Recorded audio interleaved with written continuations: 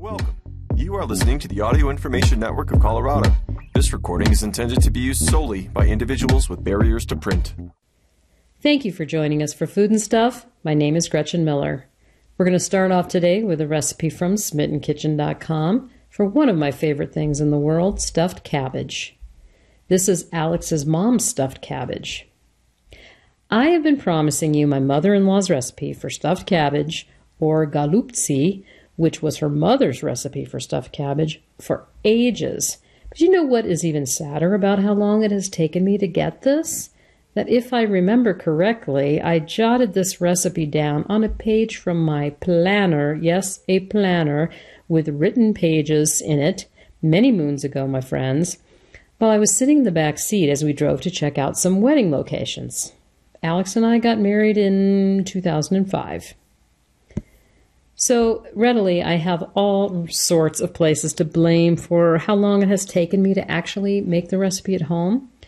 The first is Neptune on First Avenue, only my favorite place to sit outside for beers in the summertime. And if you think that stuffed cabbage can't taste good after a few Polish beers on a warm night, you obviously haven't tried it yet. With a side of kielbasa and pierogies, please. Thank you. The second is Veselka, also in the East Village. This is where I go for my winter stuffed cabbage fix. I also go for cabbage soup. It's really yummy. And the third is Alex's mom herself, who often brings us extra that she has made, rendering it completely unnecessary for me to make any effort whatsoever to decipher my 4-year-old notes. So, alas, this week it was brutally cold, and officially time to break out the recipe. And of course, my notes made no sense, but fortunately, with some phone counseling, I think I did all right for a newbie. What I forgot to do, drying the cabbage leaves, led to a too watery sauce, and I also underseasoned it. I hate that. But it's not like you could test uncooked beef, and yet it was still totally delicious. And I love it when I try to break recipes and they still come out well. I consider it a good omen. So Alex's mom stuffed cabbage, here's the recipe.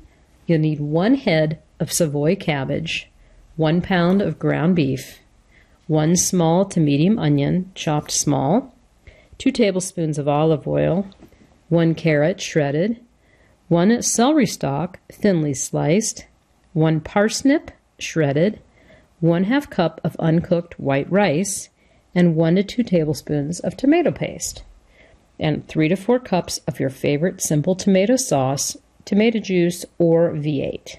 So you're going to cut out the core of the cabbage, but leave it whole, and then place it with the empty core area facing up in a large bowl.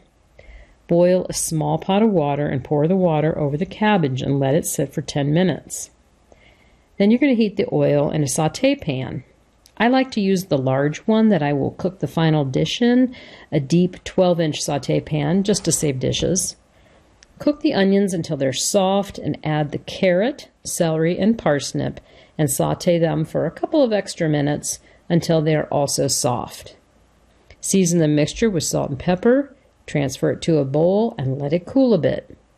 Mix in the meat, rice, and tomato paste and season again with salt and pepper. Then drain the head of cabbage. Pull off large leaves, cut out the large vein. If the leaf is very large, you can make 2 rolls from each. If it is smaller, you can cut the vein out partially and pull the sides to overlap before you roll it into 1 roll. Pat the leaves dry with towels and then roll about 1/4 to 1/3 cup of filling in each leaf, depending on the size of your leaf, and arrange in a large, wide pot. Pour in enough juice or sauce to cover the rolls, and then bring to a boil and reduce the heat, letting them simmer covered on the stove on low for about 45 minutes. Serve immediately. If the sauce has thinned a bit, you can heat up any additional sauce you didn't use and pour it over as you serve the rolls. Yum! Seriously, I love that stuff. Our next is homemade merguez with herby yogurt. I had lunch with Julia Turshen a couple of months ago, mostly so I could fangirl out and try to sponge up some curl tips for my moppet. And one of my favorite things she told me was that when she moved from Brooklyn to upstate with her wife, her cooking changed because all of a sudden she was doing it every day. She felt she got better at cooking from her gut, throwing meals together with whatever they had. It's simply not an option to eat out or order in every night the way she could before. So not every meal could be a performance piece. Sometimes it's just chicken on the grill with a good sauce and a salad on the side. If you're anything like me, but with a cleaner apartment, I bet, you're thinking, wait, tell me about the sauce. Because odds are, like the avocado cucumber salad I spied on the side of her plate a year ago and ran off to tell you about, it's something crazy simple that you didn't realize you knew how to make, and now you're 300 times more excited to grill chicken and make salad tonight. The good news for us is that Tertian, who previously only hid her cooking talent behind larger-than-life names like Mario Batali, Gwyneth Paltrow, Dana Cohen, Hot Bread Kitchen, Bouvette, Fat Radish, seriously, I'm just getting started, finally penned her own book with all the great simple sauces and 400 other things that I cannot wait to cook. So our conversation did not turn into sausage making, but apparently she does this too. Meat grinders, casings, no thank you, right? But once she realized that sausage is essentially highly seasoned ground meat, she began forming them into patties, and for ambitious but not too ambitious weeknight meals. Her merguez is perfect. Sure, I can get around here from a couple of good butchers, but it's often too spicy for the kids, and this is so much better. Seasoned exactly to taste and crispy from the pan. You serve it with an herbed yogurt, and for us, a tomato cucumber salad on the side and some pita wedges. You can also make them into little sliders in pitas with a tahini sauce and crunchy greens, falafel style. And then one day you might be at lunch and will casually drop that you made sausage last night, and it took about 15 minutes because this is us now, people who make amazing things on weekday nights like it's no big deal, or at least tonight. Here's the recipe: homemade merguez with herby yogurt. Hope I'm pronouncing it correctly. Homemade merguez. This serves 4 to 6 and takes 15 to 30 minutes. So this recipe is adapted just barely from Julia Tertian's Small Victories. Merguez is a spicy, fresh sausage in North African cuisine and is also popular throughout the Middle East and Europe. It's usually made with mutton or beef. We're going to use lamb. Harissa usually gives it a characteristic red color, and Tertian calls for 2 tablespoons, but because I have kids who would not appreciate it, I use just a little squeeze. You can adjust it to taste as well. Oh, and if you're feeling extra ambitious, you can also make your own very delicious harissa. But I was out and I used this, and there's a link at smittenkitchen.com. So to serve, you're going to need 1/2 cup of plain yogurt, a small handful of finely chopped leafy fresh herbs, parsley, cilantro, mint, chives, dill, or a mix thereof, plus a few roughly chopped to serve. 1 teaspoon of red wine vinegar, or more to taste, kosher salt, olive oil, a handful of shredded red cabbage to serve, this is optional, and lemon wedges to serve.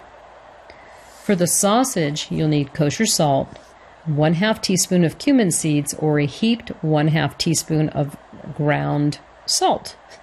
Ground cumin seeds. 1/2 teaspoon of coriander seeds, or a heaped 1/2 teaspoon ground.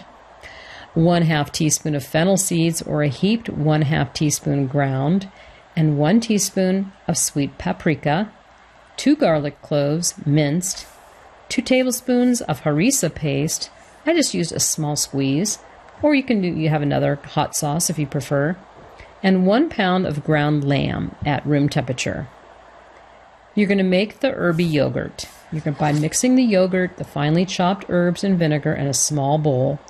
Season to taste with salt and extra vinegar if desired, and then set aside until needed.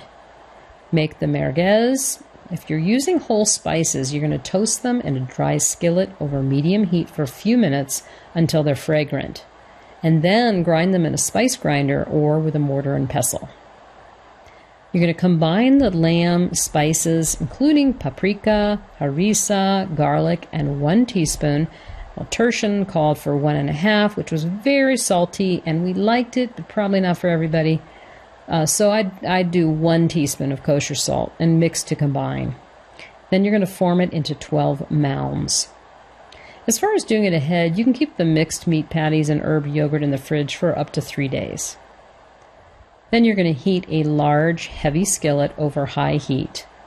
Coat with olive oil, and once it's very hot, you're going to add a few sausage mounds. Once they hit the frying pan, flatten them with the back of your spatula. Cook until brown and crispy underneath, then flip and cook for another minute or 2. Drain on paper towels and repeat with the remaining meat. Serve the patties warm with herby yogurt and scattered with extra herbs and shredded cabbage if desired, plus wedges of lemon to squeeze over. Next, we've got a recipe for pasta and white beans with garlic rosemary oil. If you have a thing for chocolate, the world is your oyster. On this very site, 86 of the just over 800 recipes boast a significant chocolate component, and entire sections of bookstores will be happy to fill in any cravings that I've missed. If you have a thing for bacon, the internet would be overjoyed to find you places to put it. Zillions even, although I'd proceed with caution before auditioning a couple of them. But if you have a thing for something slightly less prom king queen ingredient, say tiny white beans, well, it can be tough. It's not that there are no uses for them, it's just that when you're very much in love, there are never enough ways to be put together. And if you're me, someone who sometimes ups and makes a mega pot of white beans just because you feel like it, presuming you'll find things to do with them later, you sometimes end up scrambling, yanking down nearly every cookbook in your collection, but still coming up bereft of uses outside the well-trodden soup and salad territory.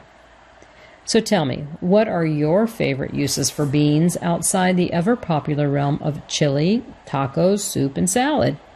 Really, I'm hankering for more inspiration. I ended up finding some, but never enough, in this month's Bon Appetit, and a stack of pasta recipes you will find it impossible to choose among from Sarah Jenkins of porchetta and porcina and green bean salad fame. I was so charmed by the short tubes of pasta with chickpeas, I made it almost immediately, but maybe it was because I've overdone it on chickpeas this month.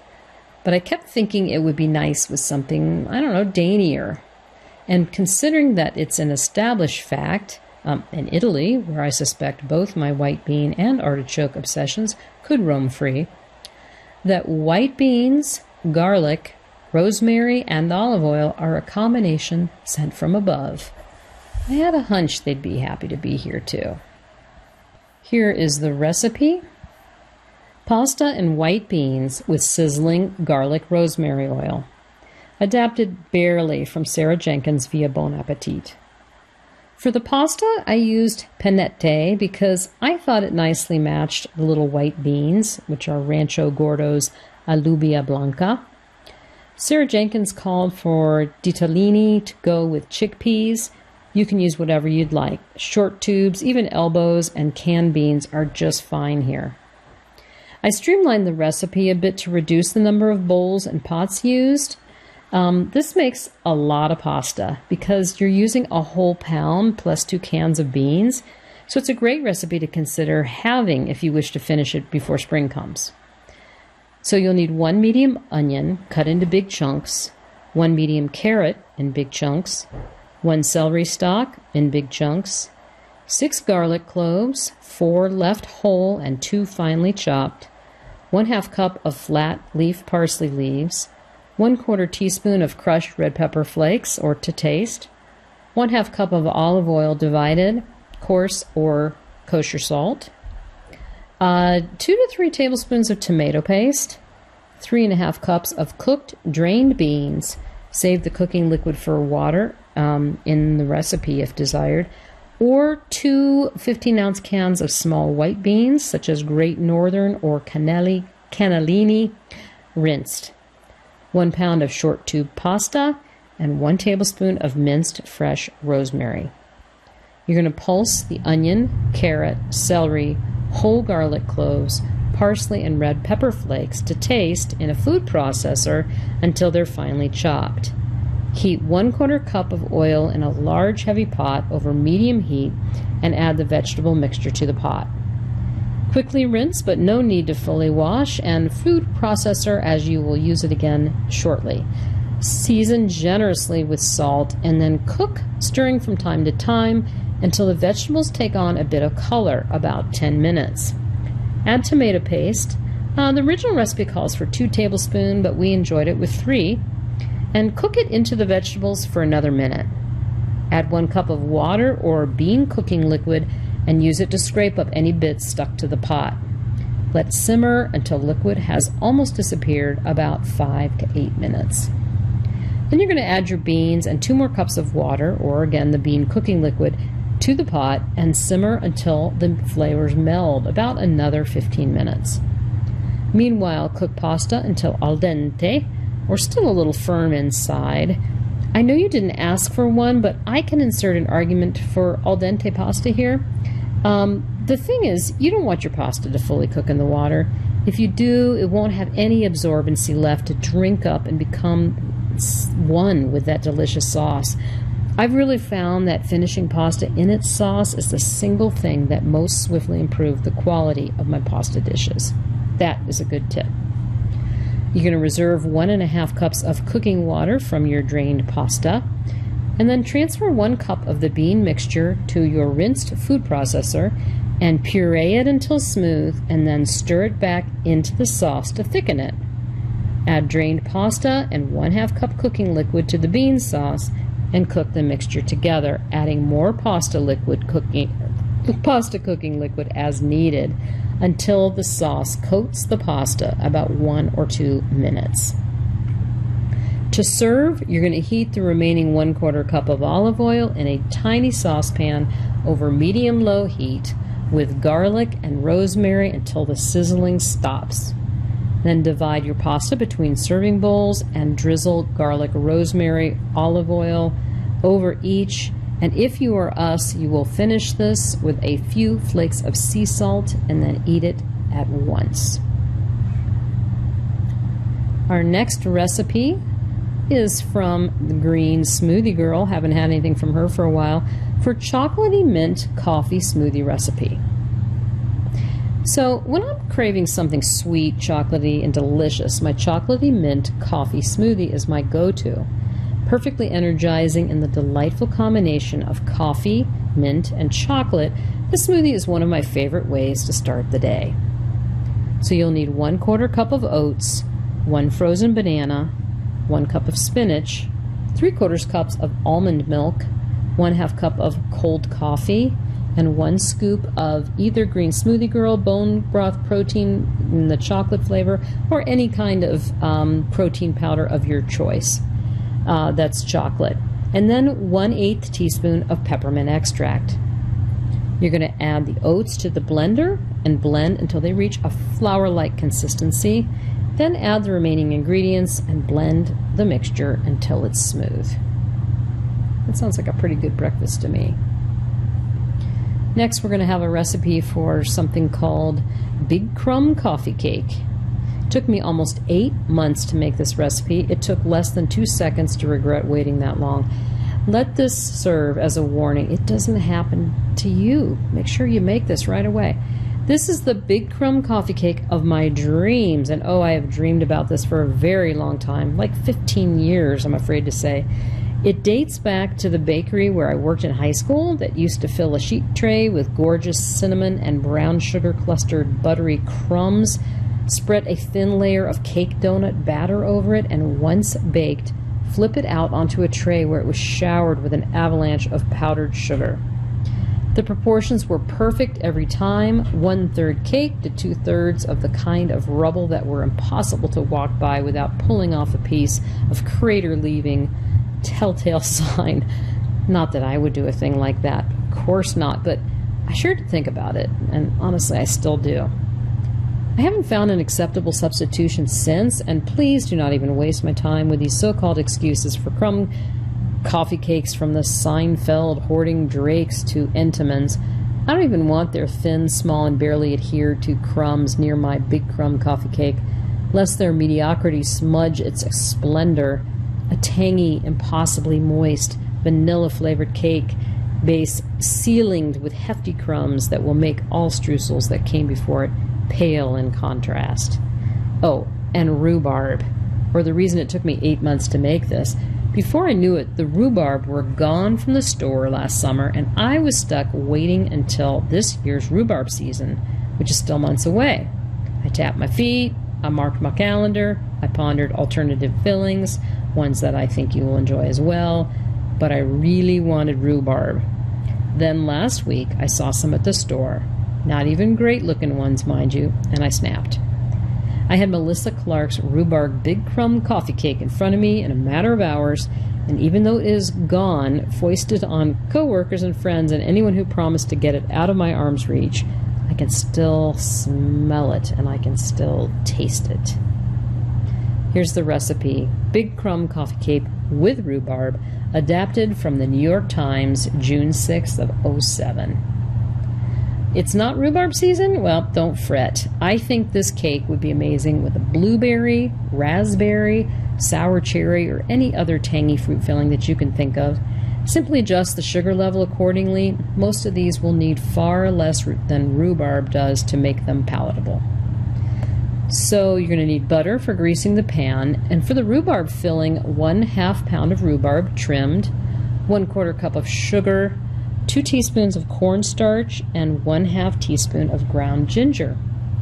For the crumbs, you'll need 1/3 cup of dark brown sugar, 1/3 cup of granulated sugar, 1 teaspoon of ground cinnamon, 1/2 teaspoon of ground ginger, 1/8 teaspoon salt, 1/2 cup of butter melted, 1 3/4 cups of cake flour.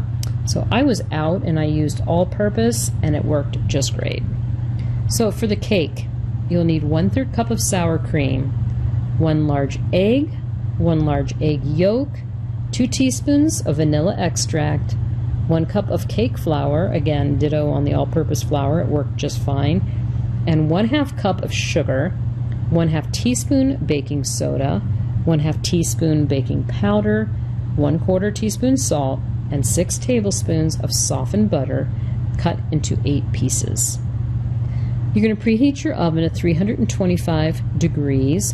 Grease an 8-inch square baking pan. For the filling, you're going to slice a rhubarb a 1/2 inch thick and toss with the sugar, cornstarch, and ginger, and then set aside. To make crumbs in a large bowl, you're going to whisk the sugars, spices, and salt into the melted butter until smooth. Then add flour with a spatula or a wooden spoon. It will look and feel like a solid dough. Leave it pressed together in the bottom of the bowl and set it aside. To prepare the cake, in a small bowl, stir together the sour cream, egg yolk, and vanilla.